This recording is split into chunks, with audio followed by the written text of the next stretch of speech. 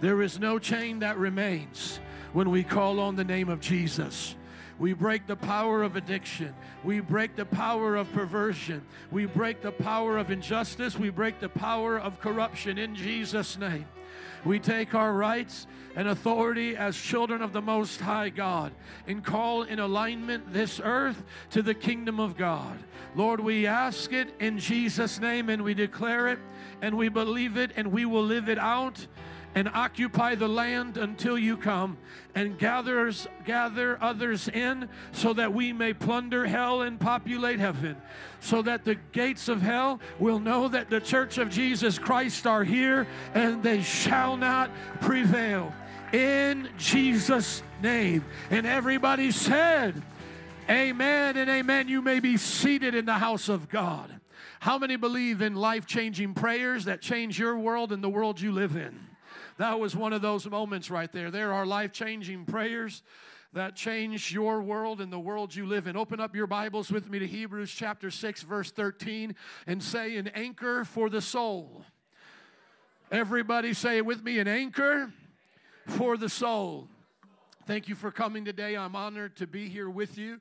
I want to talk to you a few moments from Hebrews about an anchor for the soul. We're going verse by verse through the book of Hebrews in second service, John in first service. Please make sure you listen to both whenever you come to one or the other. What is the anchor for your soul? Many of you, is it Christ? If it is, say Jesus. Amen. We live in a world that's not sure. And they look at us as Christians and they say that we are believing in something archaic, that we are playing make-believe, and that we are not rational. But today, my friends, I want to challenge their rationality. I want to challenge all anchors. I want to challenge all competing things with Jesus Christ. In other words, if they want to choose something else, or anyone here, you want to choose something else, I want you to compare it to Jesus Christ. And you will see there is no comparison to my Jesus. Amen? There is nobody like Jesus. Oftentimes people say, well, I trust in science, what science says. Where does science come from? It comes from minds, does it not? So scientists have to do science. Where did scientists come from? They didn't come from science, did they? Have you ever watched Sesame Street? Anybody remember that show? I don't know, some of you grew up with Barney. Others of you, what's the other ones? The little big tots? Teletubbies, yeah. Did you guys grow up with Teletubbies? Are we Teletubby generation here? And then what comes after Teletubbies? Like, what are my kids on right now? What's that one guy with the, well, not TikTok, but he has a funny hat. He has Blippi. Blippi, that's the name, Blippi? Yeah, my kids watch this, right? So whether it was Sesame Street, Barney, Teletubbies, or Blippi, whatever was teaching you stuff, right? Sometimes in Sesame Street, they had words that would talk, you know. You would learn about words. Words would come on Sesame Street. R-U-N, run would come in there. It'd be 3 letters running around, you know. That's what I do. I run around and I'm run. Is that what people think created them science, this thing called science? Like there's these letters running around going science, and that's your God. Meet your God, science. Is that what created us? No, so science comes from scientists. So where did scientists come from? And then they say, well, scientists came from the Big Bang. And I always ask, what? Who banged it? What banged it? Who banged it? So things out there just banging on themselves? Come on, somebody. I believe in the Big Bang. I just know who banged it. God said bang, it happened. But y'all don't believe that. So I'm talking to this person. What do you believe? Oh, it just happened. Well, if that happened, as Dr. William Lane Craig said, why doesn't everything just keep banging right now? Why don't we see unicorns get banged into existence? Why did the banging stop? Why do bangs only make universes?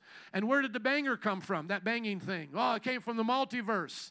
So there's multiverses out there. And then please, everyone, stop supporting superhero movies that go into multiverses. We just need to boycott these, okay?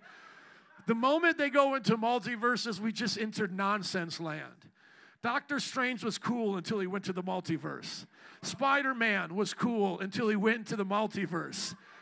They need to go back to wearing tights, putting up pow as they punch each other, and leave that stuff alone. I would rather watch 1960s Batman, pow, bing, pow, than to watch someone go into the multiverse and meet the third version of themselves, okay?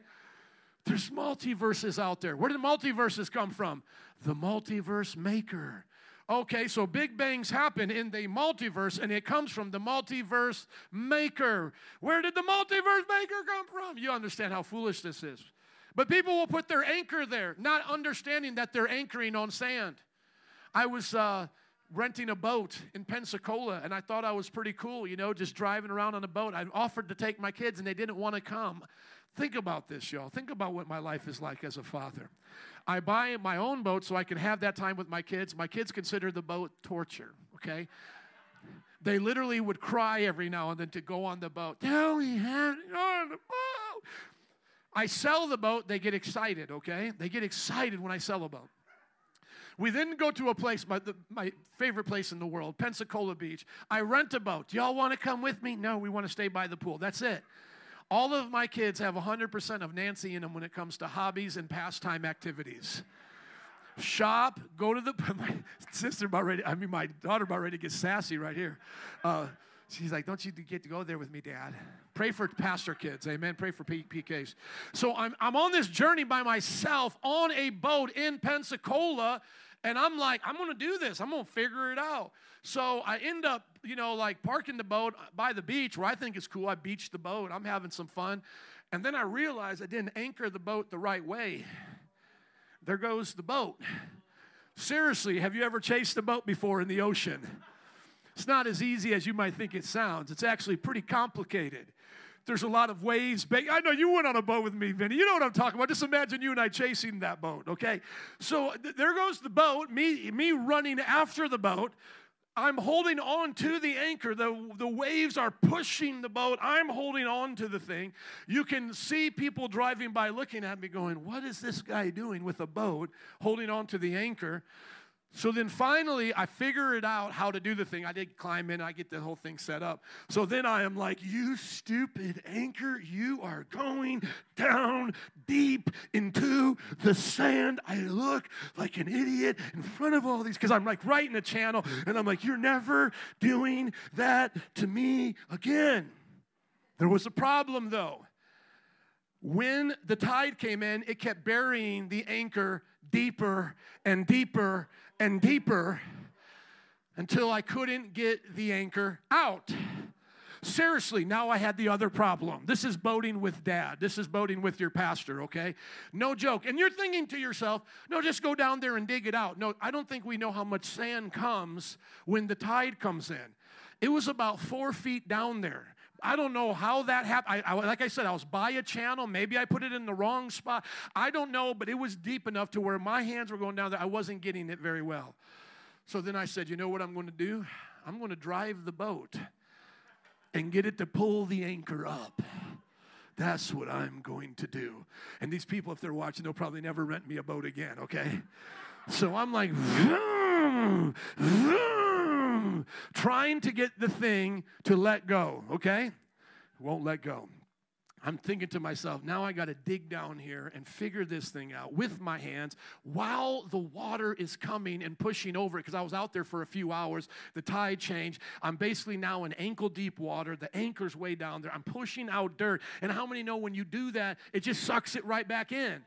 I'm like, I am an idiot. Why do I not know how to put an anchor down the right way? So I'm trying to do this. I can't get it. So then eventually I'm going, vroom, vroom, vroom. I'm doing like how people get stuck in snow with the boat. I'm going forward. I'm going backwards. I'm going forward. And God as my witness, I beach the boat. I ramped the boat up onto the beach. I'm like, dear God, I suck at vacations. I'm seriously, I'm having the worst time. This is honest to God truth. I chase down the boat.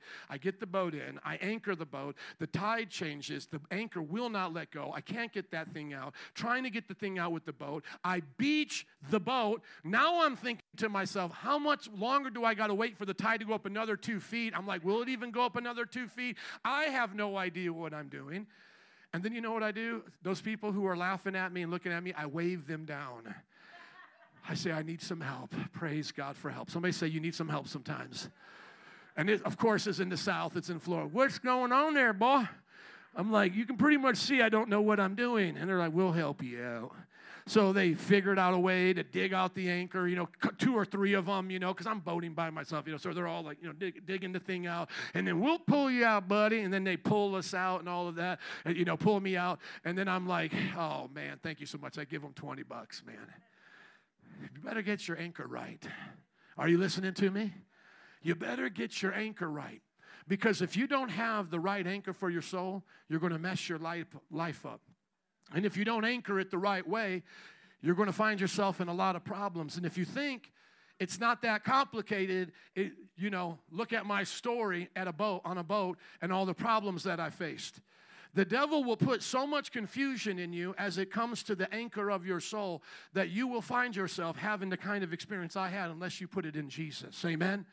Let's go verse by verse here, and let's get to the message. Anchor for the soul. Hebrews chapter 6, verse 13. When God made his promise to Abraham, since there was no one greater for him to swear by, he swore by himself, saying, I will surely bless you and give you many descendants. So God makes a promise to Abraham, and he says, I swear I'm going to do this. But he doesn't swear to God because he is God. And the Bible warns us not to do those kinds of swears anymore as they did in the Old Testament. He swears by himself, I will do this. And so after waiting patiently, Abraham received what was promised. Isaac came, and then through Isaac, Jacob, the tribes of Israel, the nation of Israel, and Christ, who is the true Jew, came through that nation, and now we are engrafted into them. How many have come into the nation of Israel through Jesus Christ? Amen. People swear by someone greater than themselves, and the oaths confirm what is said and puts an end to all argument. So this idea like swear on something and then I'll believe you, that was even back then. This has always been in human history. Swear on your mom. Swear on somebody greater than you. Swear on something you care about. Swear on your baby's life. Swear on God. Swear on the Bible. We do this in court. And then that should put an end to an argument that you're going to tell the truth. That's what the writer is saying here. So when God did it, you should know it's true, because he swore by himself.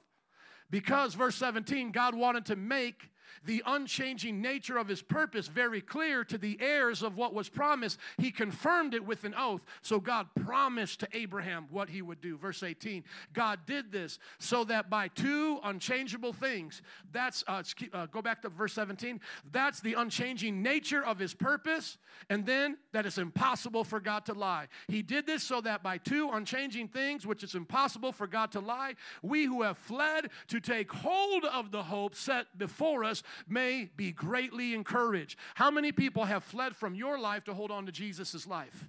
How many of you have fled from your ways to hold on to Jesus' ways? That's what we're doing, amen? And you should be encouraged by that. Verse 19, highlight this, please. We have this hope as an anchor for the what? For the soul. Somebody say anchor for the soul. Thank you. We have this hope as an anchor for the soul, firm and secure. What is our anchor? In God's promises, in his unchanging purpose. God makes promises according to his purpose, and he does not break his word. It enters the inner sanctuary behind the curtain. So we have a hope. It's an it. And the anchor, our hope is in the anchor as an it, and this anchor reaches in, think about this, to the inner sanctuary behind the curtain. Imagine that, taking the anchor of your soul and placing it into God's presence. Who brings our anchor into God's presence? Jesus Christ. The answer is Jesus. Most of the time you're in church, if you don't know the answer, just say Jesus, okay? At least the professor will be kind and say, yeah, we love Jesus. Good try, but let's go on. Okay, so who takes our anchor and brings it into the veil of God's, beyond the veil of God's presence? Who anchors it there? Jesus. It enters the sanctuary behind the curtain where our forerunner, the one who goes ahead of us, Jesus, has entered on our behalf. He has become a high priest forever in the order of Melchizedek. Do you need Father Tom to be a priest to you at St. Anthony's First Catholic Church? No. You have one priest, and his name is Jesus. He's in the priesthood of Melchizedek, not in the priesthood of popes and bishops. There is one priesthood. It is the priesthood of Melchizedek. What happened to Aaron's priesthood, the ones that the Jewish people looked to? It has now been fulfilled in Christ, and Christ is a greater one than Aaron. How is he greater than Aaron? According to Hebrews, as we will learn more about next week, by his grace, he is greater than Aaron because when Abraham gave tithes to King Melchizedek, the king of righteousness in Genesis, Aaron was not even yet born in the loins of Abraham. So who is greater according to the Bible? Melchizedek is greater than Aaron, Moses' brother, because in the loins of Abraham, Abraham tithed to Melchizedek. And we'll talk about why the tithe still remains in the Christian church, though much of the Old Testament law has been fulfilled as we move forward. It is because the tithe was once collected by the priest of Aaron. Now it's collected by the priest in the Melchizedek order. That's in the chapters going ahead. Jesus Christ is our priest forever. We do not need the priesthood of the Mormon church. We do not need the priesthood of the Catholic church. The priesthood of Christ has now made all believers priests and a nation of priests. Go to 1 Peter chapter 2, please. And notice that you are now in that nation of Melchizedek priests. Can I hear an amen if you believe it? 1 Peter chapter 2, starting in verse 4, as you come to him, the living stone, here is a place for Peter to say he's the rock that the church should be built upon. That's what Catholics assume Peter is. On this rock I will build my church, but it is in a different gender, in the feminine. While he was called Petros, the rock is Petra. And here, if he was a certain kind of a rock that had preeminence over all of the church, here in his first epistle, he should identify himself as such. Should he not? Shouldn't he identify himself as the rock? But look at what it says. He identifies it as the living stone, singular. There's only one that is deserving of the foundation of the church. Not a pope named Peter, but a disciple named Peter who in chapter 5 says, I with the fellow elders want you to do X, Y, and Z. He considers himself an elder with the other elders. Rejected by human hands, but chosen by God, talking about Jesus, and precious to him. You like living what? You like living stones, plural, come to the living stone. Now, shouldn't he say in between there, is me the rock, Peter? No, he puts himself in the same category as everybody else. Rejected by human hands, chosen by God, precious to him. You also, like living stones, little stones, are being built into a spiritual house. We are the temple of God to be a holy what? Holy, come on, holy what? Priesthood, offering spiritual sacrifices to God through Jesus Christ.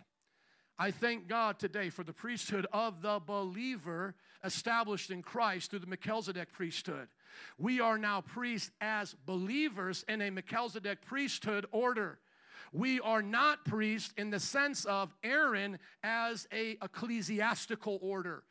That priesthood has been fulfilled. When I ask Roman Catholics, where do you see this in the New Testament? Show me a priest, show me a pope, show me all that you do. They say we don't need to. We can prove it through church tradition. And then I say to them, to hell with your church tradition. I would rather ride in a live horse than a dead horse. You're on a dead horse.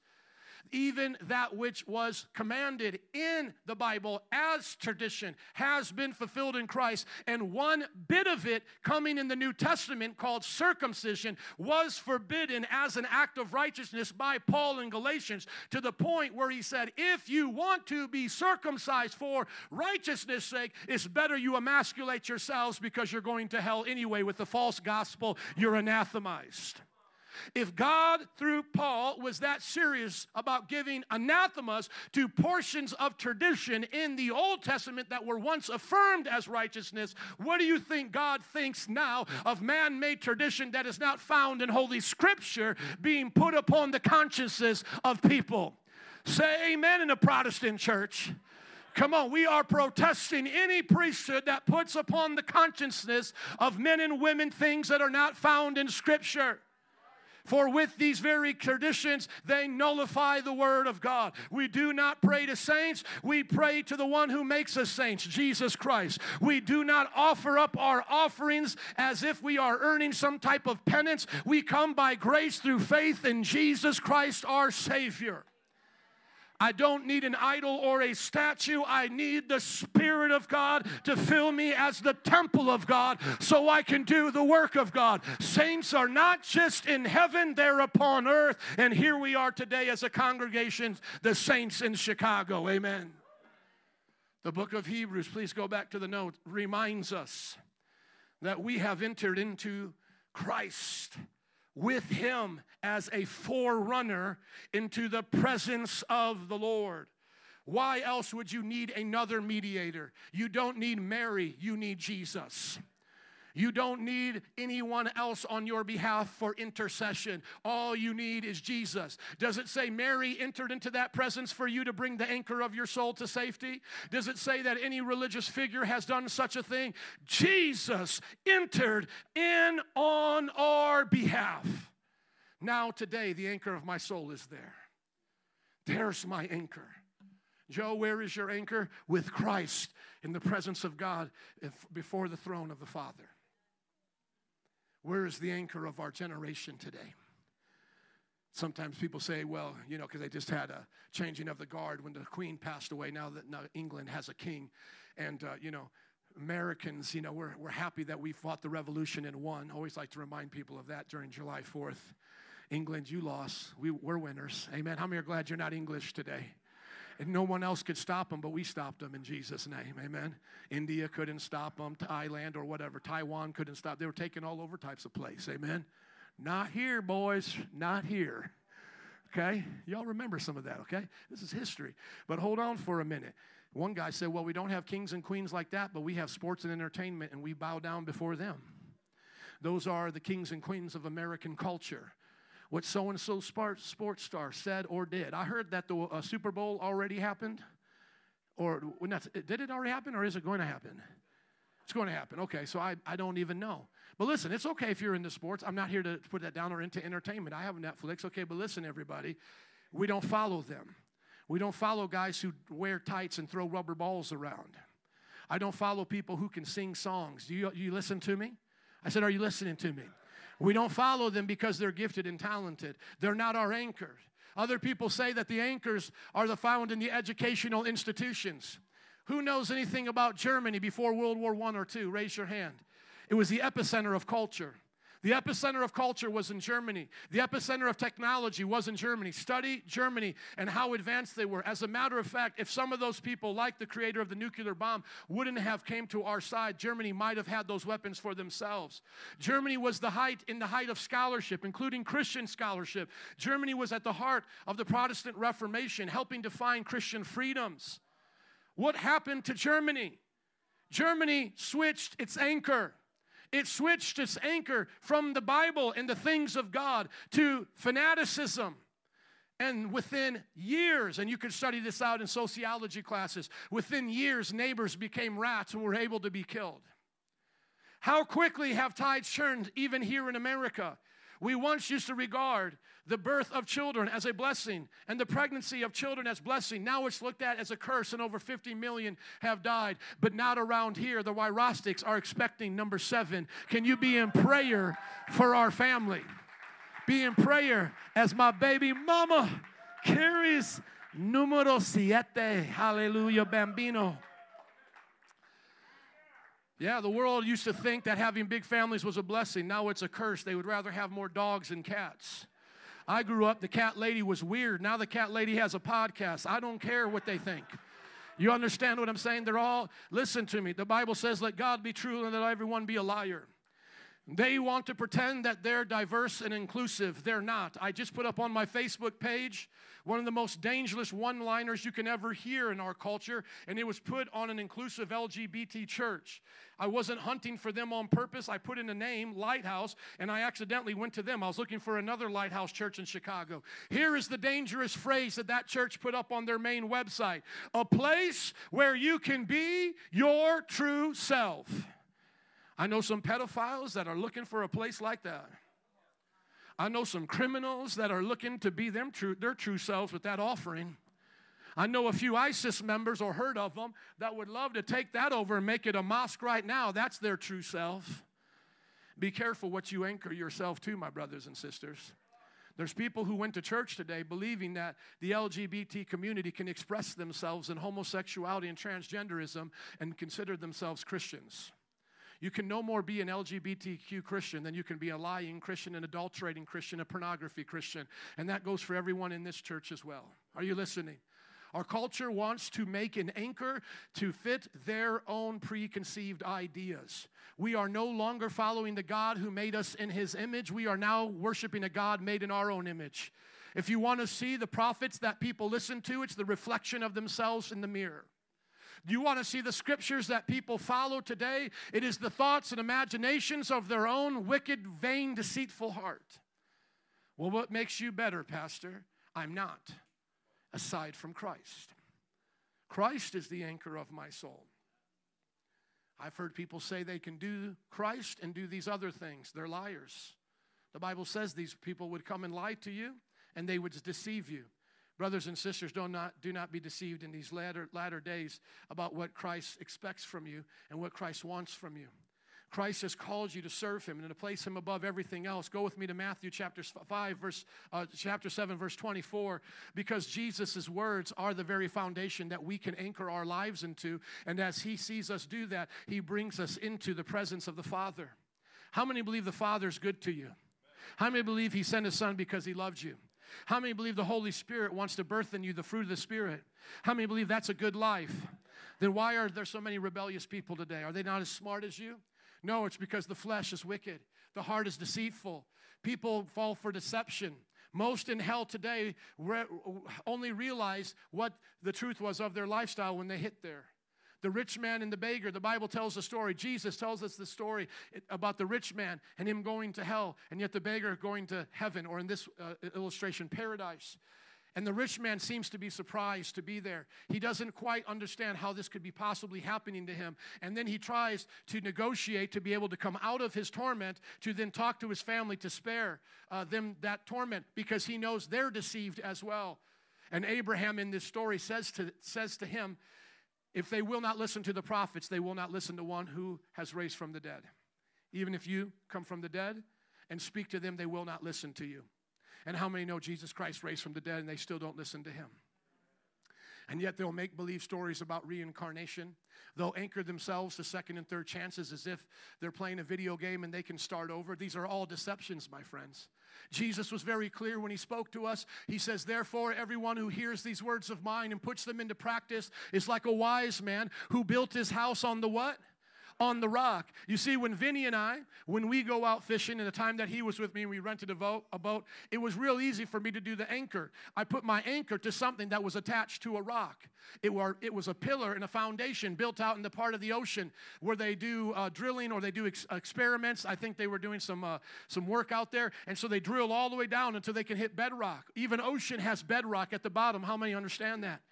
That's how they make these oil rigs and so forth. A lot of them will go down into the bedrock and be stabilized. See, I could attach to the rock and have no problem. That's easy. Attach it right to the dock of that pole going down into a rock. And see, people, they want another option than that. They want to try to figure it out another way. But it's the simplest way. According to the Scripture, that's the best way. You don't need to reevaluate this. You can be honest and go through it with your doubts or your concerns, but you do not need to look for something that is better. This is it. One time somebody mockingly said to me, well, isn't that nice? You were born in a Christian country to a Christian family, and you just happen to be Christian now. You're just so lucky, aren't you? And I said, yes, I am. What's your point? Someone has to be right, and this is it. Well, what if you were born in a Muslim country? Wouldn't you be a Muslim? No, I'd be a Christian. I would be like those who have converted from Islam to the pains of death, even right now suffering persecution. I would be like those that ISIS had to put on their knees, blindfold them before an ocean before they beheaded them because they're afraid of their message, and I would be saying the Lord's Prayer like them. That's who I would be. I would be like my Hindu brothers and sisters who come to Christ even though their buildings are being destroyed right now and they're being burned and they're being persecuted. That's who I would be. Why? Because I'm on the side of truth. I just happened to be born in a Christian family in a Christian country that happened to backslide and realize what I needed when I came back. But why did I stay? Why did I get convinced by another religion? Why haven't I deconverted like so many others have? I've seen deconversion testimonies that are sometimes more emotional than Christian testimonies. Person is crying, oh, I'm just so happy to be free now. I can finally be myself. Oh, religion was so mean to me. You know, and I think to myself, you have been deceived by your emotions. Just because you cry and you say you feel better now that you're a sinner going to hell doesn't mean being a sinner is no longer a sinner. Those who have deconverted from Christianity are following their heart, and their heart is deceitful. My brothers and sisters, you need an anchor for your heart. You need a guidance for what you believe. You need an idea that goes beyond all other ideas, presuppositionally, and as an axiom to all other ideas. Jesus Christ said it, I believe it, that settles it. Therefore, everyone who hears these words of mine and puts them into practice is like a wise man who built his house on the rock. The rain came down, the streams rose, and the wind blew and beat against that house, yet it did not fall because it had its foundation on the what? On the rock. That's what I'm building my life on. Now, I want everybody to think about this. How many in this world know that scripture but don't do it? So many. I'm studying cults right now because I'm teaching it in the college, and I am just amazed at how many come from Christian backgrounds into these cults. As a matter of fact, now when they start off saying, I used to be a Christian, it doesn't even bother me anymore. It used to bother me, but now I'm just like, you're a dime a dozen. All of you all used to be Christians. That's just their testimony. It's the way it is. I'm a Muslim now. I used to be a Christian. I follow Mooji, M-O-O-J-I. They sing worship songs of this guru guy. I was once a Christian just like you. Now I worship this guy. I was once a Christian, now I'm a Mormon. That's what they always say, especially in our culture. Why did you convert?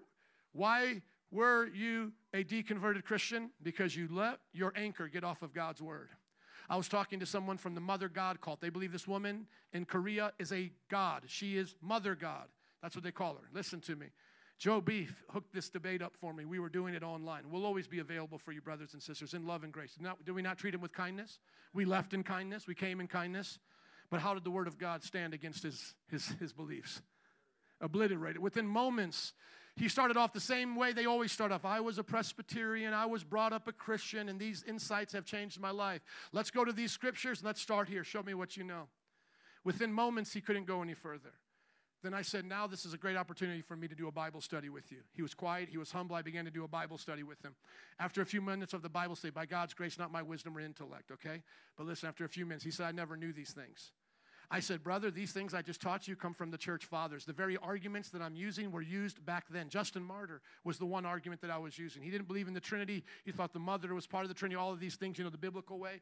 I said, well, then who's in Genesis 19? The Lord rained down fire and brimstone from the Lord in heaven, right? Remember I told you about that, Genesis 18? The Lord appeared to Abraham on the plains of Mamre. Who are these people? Because there's no mother there, right?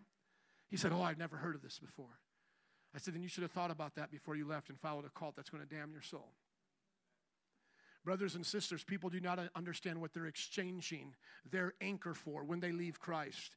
That's why when somebody says, no, I believe in science, these two guys, they do a podcast. Jared's kids watch them. They used to be Christians. One's name is like Link from like Legend of Zelda type thing. These two guys, they both deconverted. They were from Baptist backgrounds. Yes, there we go. What are the names? Rhett and Link. So I did have Link right. Thank you. And what's the name of their podcast? Great Mythical Morning? Good Mythical Morning. Thank you. And you listen to their deconversion story. Hey, this is what I was. This is what I used to do. Now I'm all of this. What I want to do is come on that show and say, let's talk about what you are now. I want to examine your foundation because you thought you found some contradictions in our scripture. You didn't really appreciate now moving to California, wherever they were, the stance that now the Bible would have with you taking on homosexuality as a sin. Like they didn't like the position, rather, of what their biblical worldview would place them in. They didn't want to be placed in uncomfortable situations because they believed homosexuality was a sin. These kinds of things were convincing to them. Well, now I want to ask you, sir. What is your foundation? That's what I want to know now. You gave up this. You replaced this with something else. I want to know what it is. I want to know. I want to talk to young people. I want to know your foundation. You think you found something better? Tell me what it is. Most of the time what they say is, I don't have one yet. I'm still discovering it. I'm on a spiritual journey. Highway to hell. Yeah, I know what journey you're on. Highway to hell. Yeah, baby. You're on a journey. And it has a destination. Yeah, and it's called a highway too. Highway to hell. Think of all the excuses people will give. Well, I found contradictions in the Bible. Ask them, what's wrong with the contradiction? Just ask them, what's wrong with the contradiction? Well, it's not logical. We shouldn't have logical contradictions.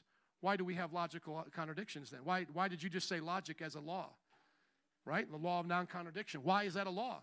Have you ever looked at a brain? Have you seen what brains are made out of?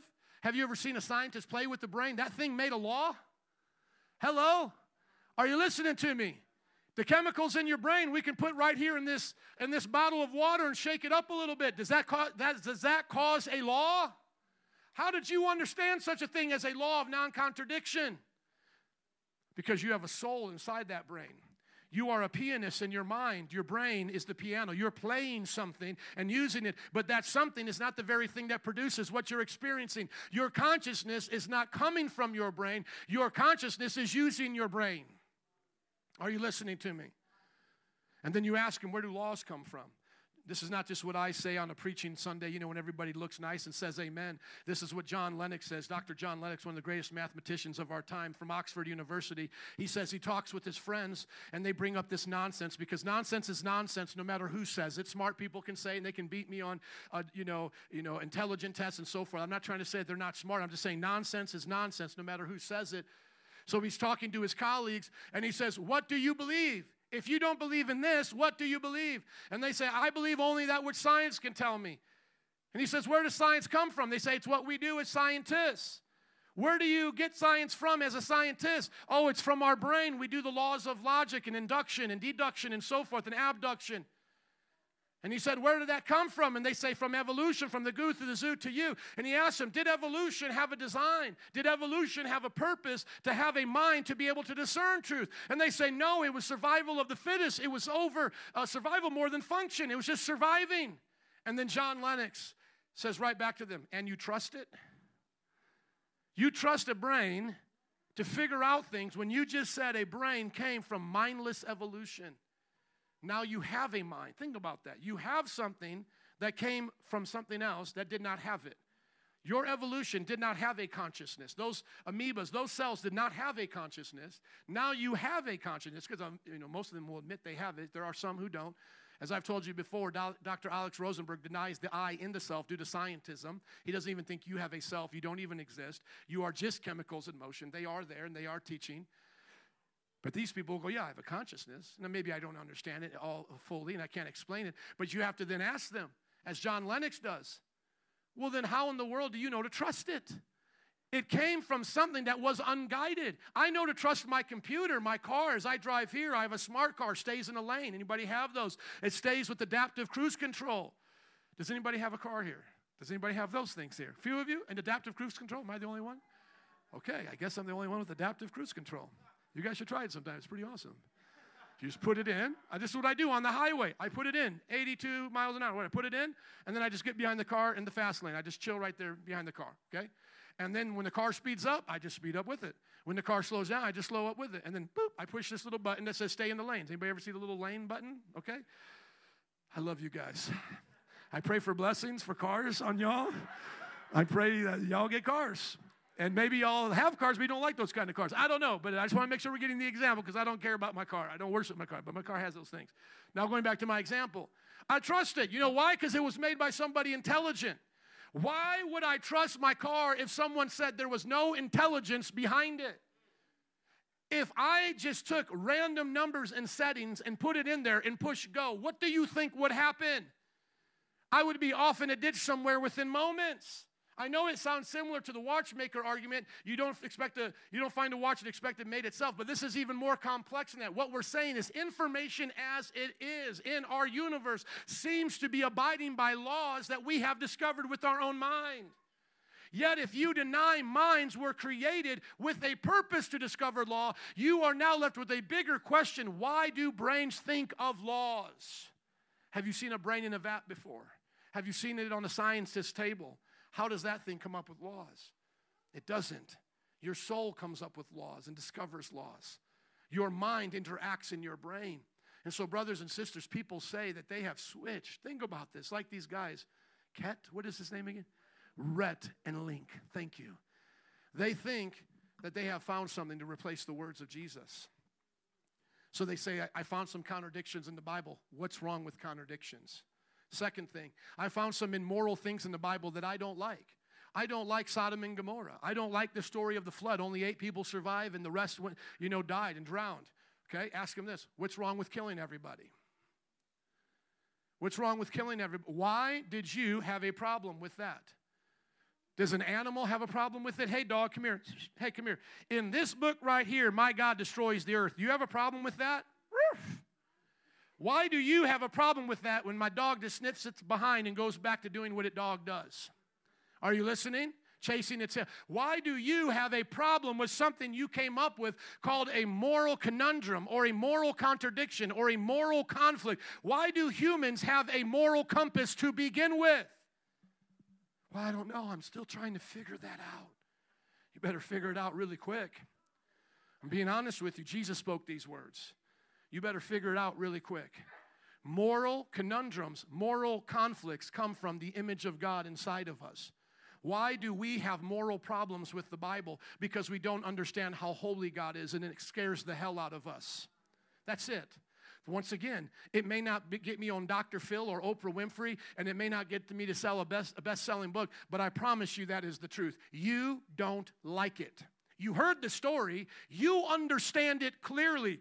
They were wicked upon the earth. God was grieved that he made them.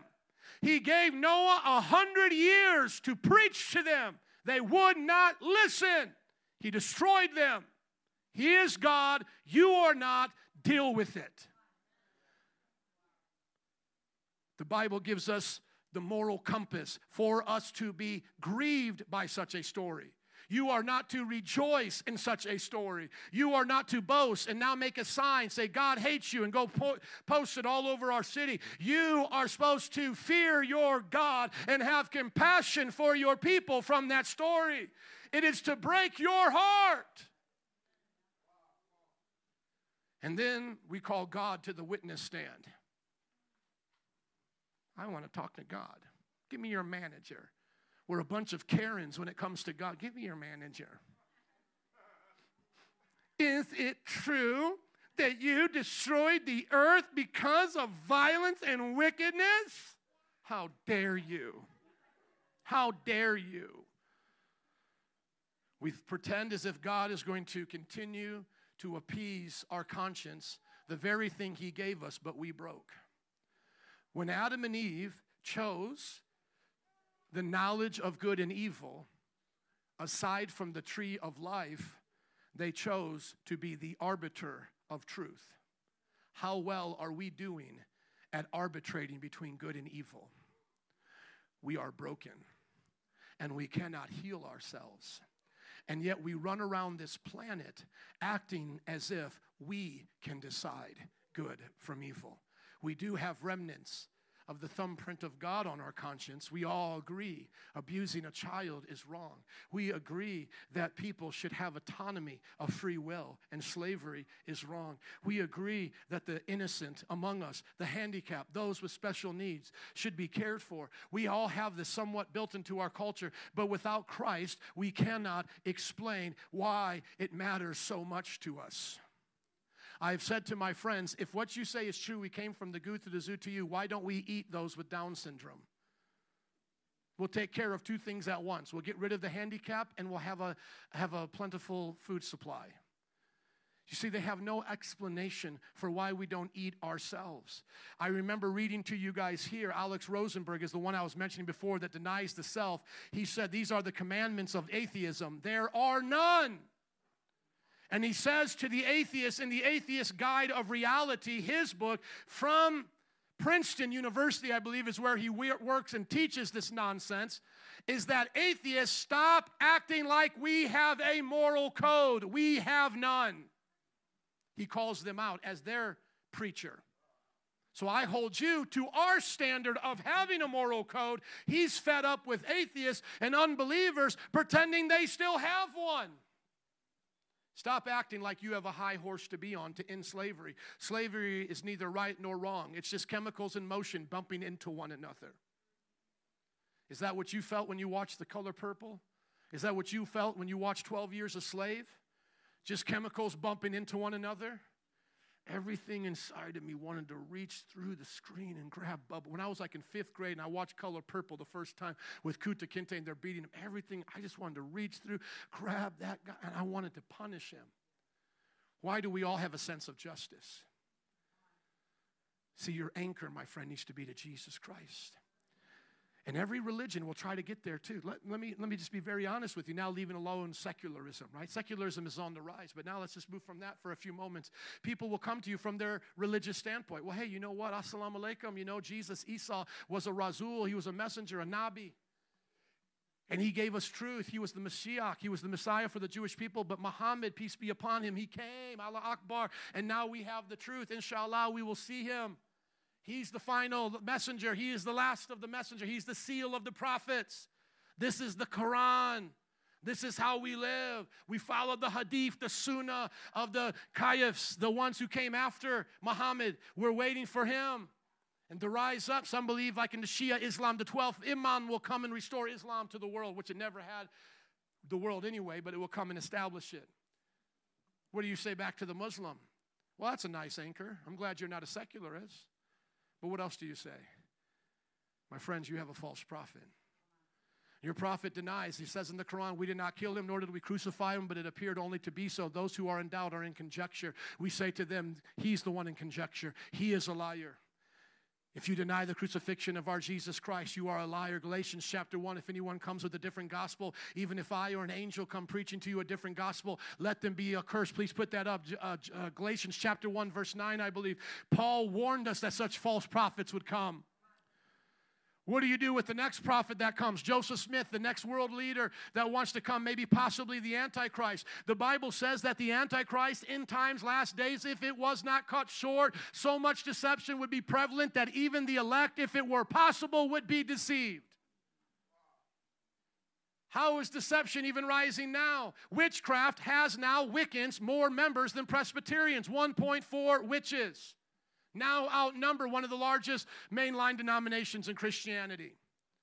Wiccans, over 1 million now, have grown exponentially, doubling, tripling, quadrupling. How in the world do we now have witches as one of the fastest growing religions in our country? Why? Because they're believing falsehoods. What did Paul say? But if we or an angel from heaven should preach a gospel other than the one we preach to you, let them be under God's curse. Please go back to Hebrews. Listen to what we're saying here. Jesus, his words, he gives us the rock. Jesus is the anchor. There are no other anchors. There are no other hopes. We have this hope as an anchor for the soul, firm and secure. Muhammad said, if I am a false prophet, Allah will take me out through my aorta. It was a way of him saying, I will be cut off from my very throat for uttering these things. A Jewish woman poisoned Muhammad in the last of his days. He said, I feel like my aorta is being torn. By his own prophecy, he showed that he was a false prophet. God tore out his aorta through the poison of a woman that he had oppressed. Are you listening to me? That's the second largest religion in the world. And they are competing with Christians in the world stage right now. They are building up Saudi Arabia. They are building up Dubai. They want to be the next London. They want to be the next New York. They want to use the monies that they have to spread their religion all over the world. This is not conspiracy. It is truth. When you see the Islamic centers here, they are tied into a global image of what they believe the world should be. Good Shepherd Assembly of God Church sold their building to a mosque, and now there's a mosque center right there on Narragansett in Belmont. Don't tell me it's not relevant to my preaching today or to our world today, my preaching. Oh, I'm just here to scare you. I'm teaching you, my friends. Before I get to make it personal, I want you to understand what is at stake when you switch the anchor of your soul to anything else. There is and are consequences. The people who reject Christ as their anchor, the Bible says some will have their evil exposed before judgment. Others, it will be after judgment. But be sure of this, all of the evil will be exposed. So right now, you may look at those who have deconverted from Christianity, and you may say, well, look at how popular their YouTube channel is. Look at how successful they are, like Oprah Winfrey, since being a conservative Christian. Look at how she has won friends and influenced people. The Bible then warns you to say, her judgment is coming in the world to come. You haven't seen it now. Others of us, we didn't get to live such good lives as backsliders. How many were a broken, busted backslider? That was me. I didn't last very long. Money didn't stay around me very long. I became a drunkard, a drug dealer. I was wicked and evil. I didn't have the ability to make money off it like Travis Scott. Y'all listening? I didn't get to make money off being a backslider like that, like Beyonce, Jay-Z. Many of these folks brought up in churches now using their wealth to promote their own worldview. So I thank God that the pig food brought me back like the prodigal son, because I didn't get prosperity as a sinner. But the Bible says that those who have it now will have it later. So don't be deceived by temporary success by those who switch an anchor. In other words, don't be deceived by you and I talking on the beach while the boat is floating away. Let's say you would have been there with me that day, and we were having the time of our life. Maybe we were doing a little exploring. We went away from the boat. In other words, we didn't see it. And let's say an hour goes by, and you and I literally had the best time of our life. Let's say we did. I mean, we caught some crabs. We caught some fish. We did whatever we were doing out there, and now we come back, and that boat is gone. Does that diminish that what happened in that time? No, what happened in that time was real. There was things that we did that was fun. But it is another true fact that what also happened is we lost the boat. I am not denying that these people are successful. I'm not denying that we can't learn from them some of the tricks of the trade and how to do what they're going to do. If I'm going to make a phone, I don't have to start from scratch. I can learn from those who came before me, sinner or saint. As one preacher said, I don't need a Christian cow to give me milk. I'll take it from any of them. Are you listening to me? I'll drink it from anywhere as long as the Bible says it doesn't corrupt my soul, right? But here's the thing, brothers and sisters. Is it worth their soul? Is having these temporary successes worth the consequences that they're going to have? Because Jesus drew this out, did he not? Jesus drew this out when he said, what does it profit a man to gain the whole world, yet lose his soul? There are people today that are gaining the whole world. At least they're trying, and yet what's going to happen? They're going to lose their soul. Please turn with me to Matthew 16:24. Then I want to make this personal in the last few moments. I want to help you in your problems and your situations to overcome things holding on to the anchor of Jesus. But I just felt inspired today to encourage you with a worldview that is not to be easily shaken. I want us to be like the martyrs of old, not wishing harm upon us, but that we stand strong. In other words, if they take our women, strip them naked, put them in the Colosseums, and say, will you worship our God now before we put the lions to you? I want to hear our women sing the songs of Zion and shout from the top of their lungs, I am a Christian. Jesus is Lord. Read the stories of the Christian martyrs. One of the problems the early church had to face is how to deal with suicide among the young virgins. You heard me correctly. Read about it. What was the conundrum? The young virgins knew they would get raped by the pagans before they were put to death, and many of the Christian virgins began to commit suicide. Imagine the pastors coming to these sisters. We do not commit suicide. We have no power to fight back. There was no just war cause at this moment. I pray for your courage in the face of oppression, but we do not end our lives. There will be dignity in the face of your persecution, but you must hold on to life. Because if we all commit suicide, dear sister, there'll be no more mothers of Zion. Imagine having those talks with your pastor. Do I commit suicide before they come get me? And the pastors would have to say to their dear sisters, we do not commit suicide lest we lose all of our sisters. We hold strong. And if they capture you, you live for Jesus until you see him face to face. He will keep you. He will keep you. He will keep you. Are you listening to me, brothers and sisters? They would crucify our leaders. They would set them on fire. When people say to us now, Christians, you have lost. This is no longer your country. You are no longer a majority. We are taking over. I say, for such a time as this, I was bred for this. My people come from this. This is what I was made for, because we weren't always the majority. We didn't always have the Christian artists being interviewed on Jay Leno. We didn't always have Billy Graham's being admired by the people. We came from those who were stripped naked and eaten alive by lions inside of Colosseums to the shouts and cheers of pagan Romans. We were made Roman candles impaled through our private areas, stuck on sticks, put with wax on top of us and set on fire. These are our brothers and sisters. So now you have control, and now you want to push us into the closet as you have come out of the closet for such a time as this. I will meet you in that Colosseum, and I will see you there, either with revival or my life. To God be the glory.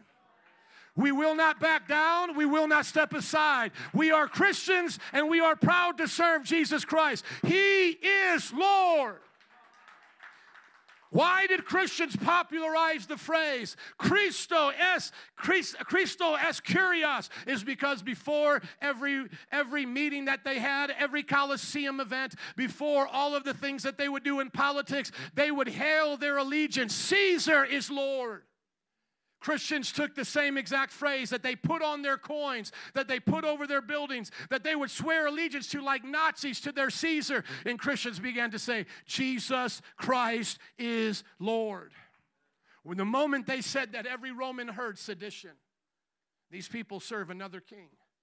These people have another Lord. These people have another master other than Caesar. Are you listening, brothers and sisters? I don't say this so that we run out and become violent. Those who live by the sword die by the sword. We're not in a just war. We are not fighting with flesh and blood. We are fighting with weapons that are spiritual and powerful to tear down the weapons of the enemy. Are you listening? We are in a culture where we have lost. It is true. Christians lost the culture war. It is over. Accept the defeat, Christian, and now start over again. We cannot rely upon what our founding fathers did. We cannot rely upon what Billy Graham did. Billy Graham is now mocked. Missionaries are mocked. I remember having a discussion with someone from BLM, and we were teaching them, we support the cause of justice, but we do not support all the things BLM does, such as homosexuality, queer living, and all those other lifestyles that they wanted to push into there like a Trojan horse. And I remember our sister was being called a racist. They didn't know who they were talking to. And she says, I have been a missionary to South Africa working in an orphanage for the last 15 years. Do you want to know the next phrase out of that sinner's mouth to this precious missionary? You are a colonizer. That's what they said to a precious missionary giving her life. 15 years working with the African people, taking in their family. That is, I'm telling you, what people will do when they no longer value human dignity. They will see you as an other, as a rat. When they saw the Jews going to the Auschwitz and these places, they began to say good riddance with them. They would hand them in. The Germans would hand them in. If their parents, as the Bible says, parent will betray child, child will betray parent. Germany saw that. The kids would tell to their teachers, my parents are hiding Jews. The parents would tell on their own kids, my kids are a part of a revolution with Christians, and they would tell on each other. The Bible says they hated one another. The Bible says that the enemies became from their own household. Are you listening to me, brothers and sisters? Last thing I want to say about our worldview is that you have to be ready to sacrifice everything, because now it will never be convenient. Look at the scripture. Who wants to be my disciple must deny themselves, take up their cross, and follow me. For whoever wants to save their life will lose it, but for whoever loses their life for me will find it. What good will it be for someone to gain the whole world, yet forfeit their soul?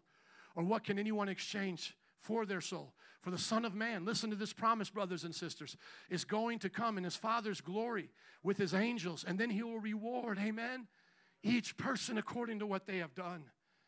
Brothers and sisters, it's worth the sacrifice. Now, what do I believe personally? I believe the greatest days for our country and for the church are ahead. I believe that the world has not met true Christians.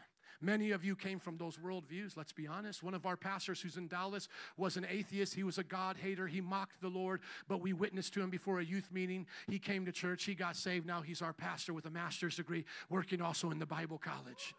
Many of you came from these backgrounds. Many of you were affirmed in your own LGBT lifestyle, and you were accepted by your parents. Now you're a Christian, and they deny you. What a world we live in now, right? And some of you have come from God-hating backgrounds yourselves. You were either influenced by the music or by the culture, or some of you were in New Age. You were witches or taking on those things with tarot cards and psychic readings, and yet you're here now serving Jesus. Go back to the notes, please, in Hebrews. Do not let go now of your anchor. Christ is all that you need. When you have everything, thank Christ for giving you all those things. When you have food, like I do right now, I have more than enough. Cars, right, that I guess are pretty awesome, okay? Nice house, beautiful wife and kids. When you have everything, thank God for everything that you have. And remember, he's that anchor. In all of your successes, thank the Lord. Thank the Lord for every success and good day that you have. But even if you have nothing, or if you suffer loss, or you face persecution, and you see the world's goods and the things you work for slip through your hands. One man was talking about when the Iranian Revolution came with the Ayatollahs, that before that his family was wealthy, and within one moment they lost every single thing and they became homeless because they were Christians during the time of Iran, and Muslims wanted them all out. Christians used to be in all of those nations, by the way. Egypt used to be a Christian nation. Iran, these used to be Christian nations. Turkey was a Christian nation. Greece was a Christian nation, right? And so within one day, he said everything was lost. Imagine that. Everything in your bank account. You can't withdraw the money. They take over the banks. Everything in your house. It's gone, right? On that day, you thank God that he is your everything. So on days where you have everything, you thank God for giving you everything. On the days you have nothing, you thank that he's your everything. Amen? And then now these two words, firm and secure. I want to leave you with this as Daryl comes. Firm and secure. I wish I had more time, but I think this will be more than enough. I think you'll be able to apply it to your life. It doesn't take a long time. Good theology, good doctrine will always be applicable to your life. In your times of doubt, you, dear Christian, may feel like your foundation is soft. Understand this, that he who began a good work in you will be faithful to complete it. There are times where you will feel like you cannot hold on to Jesus. Take heart, brother and sister. Jesus will hold on to you. Jesus will hold on to you. One of our dear friends, my wife mentioned her the other day, was a missionary in India, and she was raped. No charges could be pushed because they didn't have any rights to give her. And the man would deny it, and it was her own landlord. And of course, we stand for justice. I believe in the death penalty. I even believe in just war. There's a time for war, the Bible says, and a time for peace, right? So listen, I'm not approving of abuse in any way and saying Christians, we should take it. That's not what I'm saying. I'm giving her testimony of what she did after that. Everyone in her mission organization was telling her it's time to come home then. I mean, what would you say to her? I would say that, come home. And she said, no, India needs Jesus. I stay. She stayed. How do you do that? How do you do that? How do you stay when the people you're trying to reach have taken what you value? She was a virgin. It'd be like my daughter. How do you go back out and shake somebody's hand from India and say, Jesus loves you? See, God is firm. God is strong. We teach our children that God is strong. God is big. It's not us. You're not looking inward to yourself. Corrie ten Boom, who was with a family that hid the Jews during the time that this was going on, I believe, in the Netherlands. And then, Germany was invading places, and her family stood strong, and some of them died in the concentration camps because they were captured, and her sister died. And one of the things her sister said is that there's not a pit so deep that God's love still can't reach down to. That they were seeing the depths of the pits of people's souls being displayed in wickedness. And this dear woman said that no matter how deep sin goes, grace abounds even more.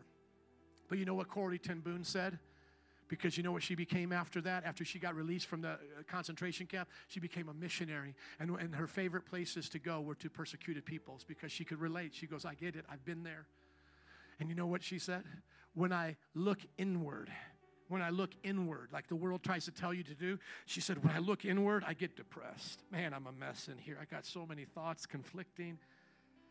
And then when I look outward, she said, and I try to find help here from Dr. Phil, from this one. And I know there's good-intentioned people out there, right? But she said, but overall, when I look out there, I get distressed.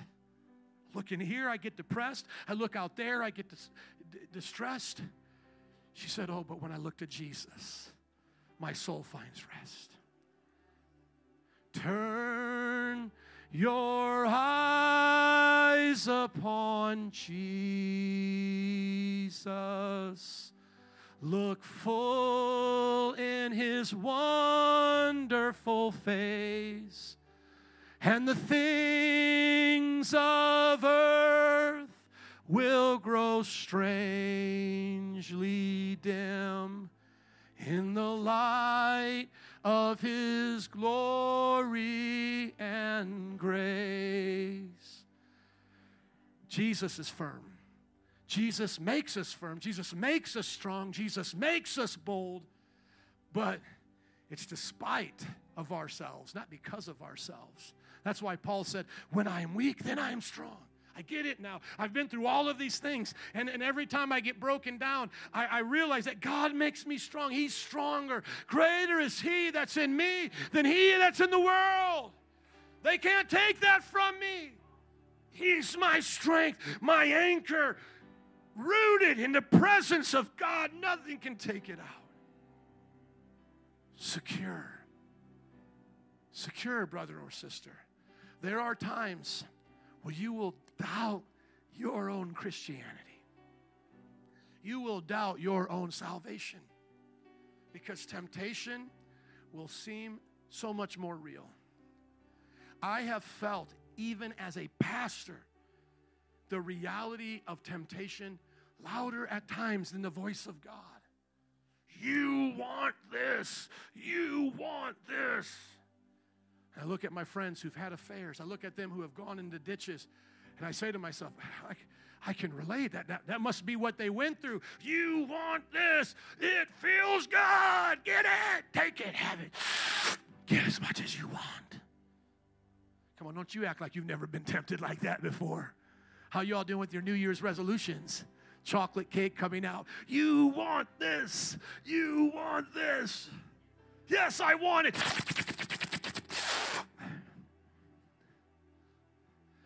But you know what? He always provides a way of escape. You remember with that you remember my way that I always encourage you with temptation, especially with sexual temptation when I speak to the guys, and I say that I see the end of it. I see the end of it. God gave that to me when the voices of temptation, my demons, my flesh was so loud. God said, I know you want it. I know your body wants it. I know you feel that this marriage is not enough sexually. You want to be free. But I want you to think about this. Right before you go, think about this. When it's over, what happens? Because the Bible says, see the end from the beginning, the aharit in Hebrew, see the end from the beginning. And so in that moment, I go back to the Proverbs, and then I see, in the end, it's destruction for the man who commits adultery. So I thought to myself this, okay, it happens. No, I wasn't in a relationship. I'm just saying it was a temptation in my head, right? Otherwise, I would have stepped down as a minister. Thank God, all of these years, nothing against my integrity had me step down. 25 years in the ministry, praise God, right? But here's how it begins. When your brain wants it and you agree with it, then you look for opportunities. Anybody here? Come on, you listening? You don't accidentally fall into sin. You're like a magnet drawn to it if you don't get it out of your heart. Hello? And so in that moment, God says, you did it. You found it. You got the right one. You went to the gym. You went online. You did the thing. You found her. You did it. What do you do now? What do you do now? I mean, life's not a fantasy. Well, what do you do? So God's just talking to me. Well, what do I do? Well, I could live in secret. I hate liars. So I tell my wife she's going to divorce me. Now my kids don't have a dad in the home. Oh, but I had sex with someone else. How long is that going to wear off? Come on, now I'm living with the boo. Watch this. This is what God said to me. Now you're living with the boo that you cheated on your wife with. But then, hello, you go to the mall and you see another boo. Now you're going to cheat on that one with that one. You'll be a cheater your whole life. You'll be a dirty, rotten scoundrel. Your family won't know or love you or respect you because you won't be in the home. You'll have broken the heart of the one who loved you more than any of these women ever could. And you know what? Your soul will be empty. Come on, brothers and sisters. So what happens in those moments? God gives us security. Beep, boop, beep, boop, boop. I'm thinking like Marvel, where those guys chill. Where's that place with the guy with the patch? What is that called? Somebody be a nerd with me right now. Shield, yeah. You remember when Loki tries to steal that thing and he has to come through because it was so locked down, and one of their like measures of security is blow this whole thing up and put it 200 feet underground. You remember? Come on. I'm not the only one that watches movies here. Am I, young people? Come on. Let's go back to Marvel. When God sees the enemy coming, he puts up security before you even know to ask for it. God sets you up for success before you even know it. Before the virus even starts to come in, God is guarding you. God is sending accountability to you. I remember looking at my friends' lives, and any one of them that fell into sin, they had to break through their own security. It would be like in one of those movies, fellas, like taking the thing that's secure, saying, beep, boop, beep, boop, open the door. Here I am. Right? Who would do that? Here, unless you're setting them up for a trap, but here I am. That's what you have to do to fall as a Christian. Because in Christ you are secure. Even in your worst temptations, even when the ringing of your ears is for the devil and the loud voices and the people around you are drawing you, or it looks so desirable, God is right there putting up protections around your marriage. That's why I thank God my wife and I have been married now 17 years. And I wouldn't trade for anything. Because God has kept us secure. Even when we were at times fighting, even when temptation could have came in, God kept us. God kept us. God kept us. Let the Lord keep you. Let him keep your mind. Give him your mind. Let him put it in security. Beep, boop, boop. Will you cooperate with him? Yeah. You cut off things. I don't allow myself to be alone with women to give opportunities for relationships to start that I could even desire. Are you listening? I don't do Facebook things like that. You know, you guard yourself in these ways, but you trust the Holy Spirit that he's got it in control. And guess what? He's a man that keeps his word. He made his promise to Abraham. Abraham, you're going to be a great nation. And here we are today from all the nations of the world, having Father Abraham as our ancestor. Amen. And he said that what he has given us will be kept unto the day that Jesus Christ comes. Are you ready to live for Jesus? Amen. Let's give it up to the Lord. Would you stand up with me, please? Come on, somebody shout, thank you, Jesus. Amen. Band and altar workers, would you come? Let's close in prayer. Father, I ask that if anyone here is not yet firm and secure with you as their anchor, would repent of their sins and be born again right now. In the name of Jesus, would you search your heart? If you're not a Christian or you're a backslider, you once used to be a Christian, would you call out to Jesus and say, forgive me of my sins. Come into my heart. Change my life. I believe you died, buried, were rose again. Right now, pray. The rest of us who are already Christians, search your heart. Do you have the right worldview today? Don't be deceived by secularism. Don't be deceived by switching your foundation for what those guys did on that YouTube show. Don't fall for the false prophets of this nation or other nations around the world. Ask the Lord to guard you, make you firm and secure right now. Come on, Lord, make me firm and secure in the truth. And then lastly, begin to pray for those you know right now, that you can see the truth penetrate their heart, that you can see the truth coming to them. You want to invite them to the secure place that you're in. Pray for them even as right now you're praying for yourself. Father, we pray for this nation. We pray for this city. Just as we started the service, we end the service. We pray, God, that many will leave wherever they are on sand and come to the foundation of the rock of the Word. Pray for my neighbors. Pray for my family. Come to the rock, oh Lord, and use me to be a part of that. In the name of Jesus. In the name of Jesus. If you're not filled with the Holy Spirit, speaking in other tongues, you can ask the Lord to fill you right now, to baptize you in the Holy Spirit. This will empower you to be a witness. Those of you who have the baptism of the Holy Spirit, you can begin to pray forth right now the things of God that you may not know. The Holy Spirit will pray through you. Before we go, we'll dismiss in just a moment. You can even come now if you want one of these brothers or sisters to pray with you. But right now, those who are spiritual, those who are setting their mind on things above, operate in those spiritual gifts the Lord has given you right now. Activate them in Jesus' name. In the name of Jesus. Amen. Come on, I don't hear any prayers from my worship team. Will you all pray before you sing? How about these up at the altars? I don't hear any prayers from y'all. Would you just pray? You don't need to pray just for me. I'm saying just pray. I want this to be a house of prayer before we go, brothers and sisters. It's not a museum. It's not a library. Just let me hear some prayers. Let me hear someone else praying, because I don't want to be the only one. Come on, pray. Pray, saints. Pray for this nation. Pray for your soul. In the name of Jesus. Jesus.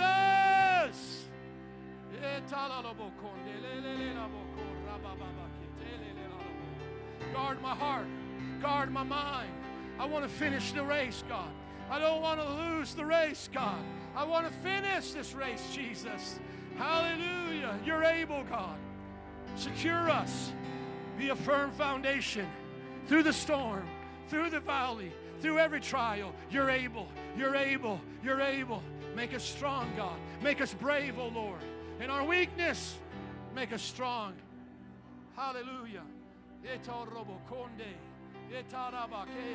My spirit prays. My spirit prays. Hallelujah. When my mind doesn't understand, my spirit prays. Set up security around me.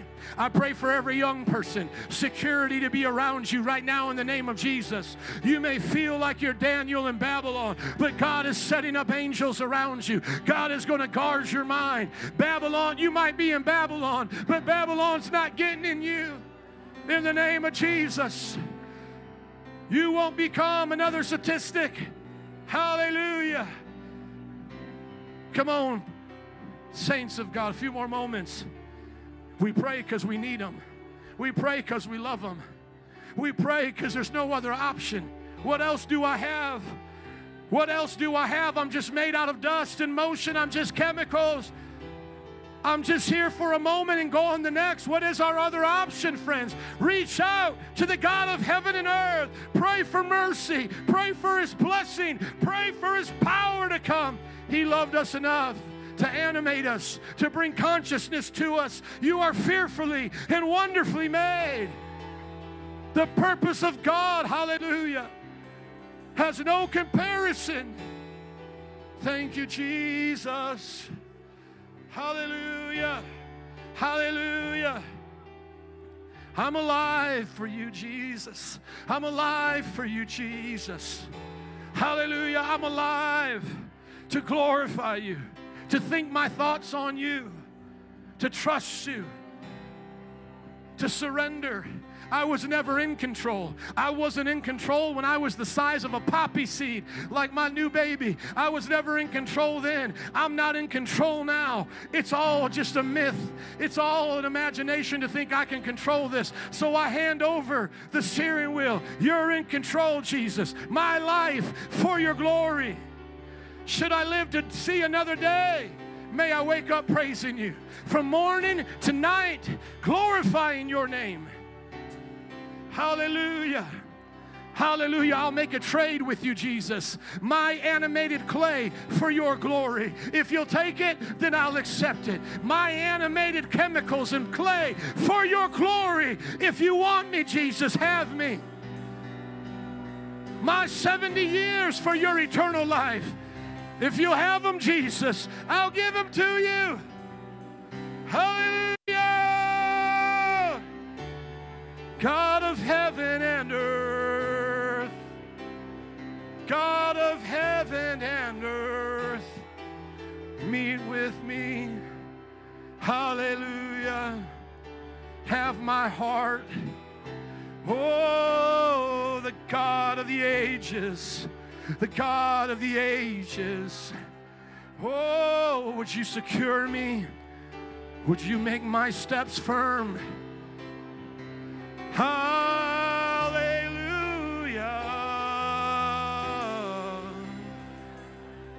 Heaven has an anchor for my soul. Heaven has an anchor for your soul. My soul anchored in Jesus. My soul anchored in Jesus. Come on, a few more moments. My soul is anchored behind the veil. My anchor is in Jesus. My anchor is in Jesus. Storms may come, storms may go. My anchor is in Jesus. He is the anchor to my soul. Anyone have a soul here today? Let Jesus be your anchor. Hallelujah. Hallelujah. Hallelujah. Jesus, thank you for this wonderful service. We ask you to bless us as we dismiss from this place, but not your presence.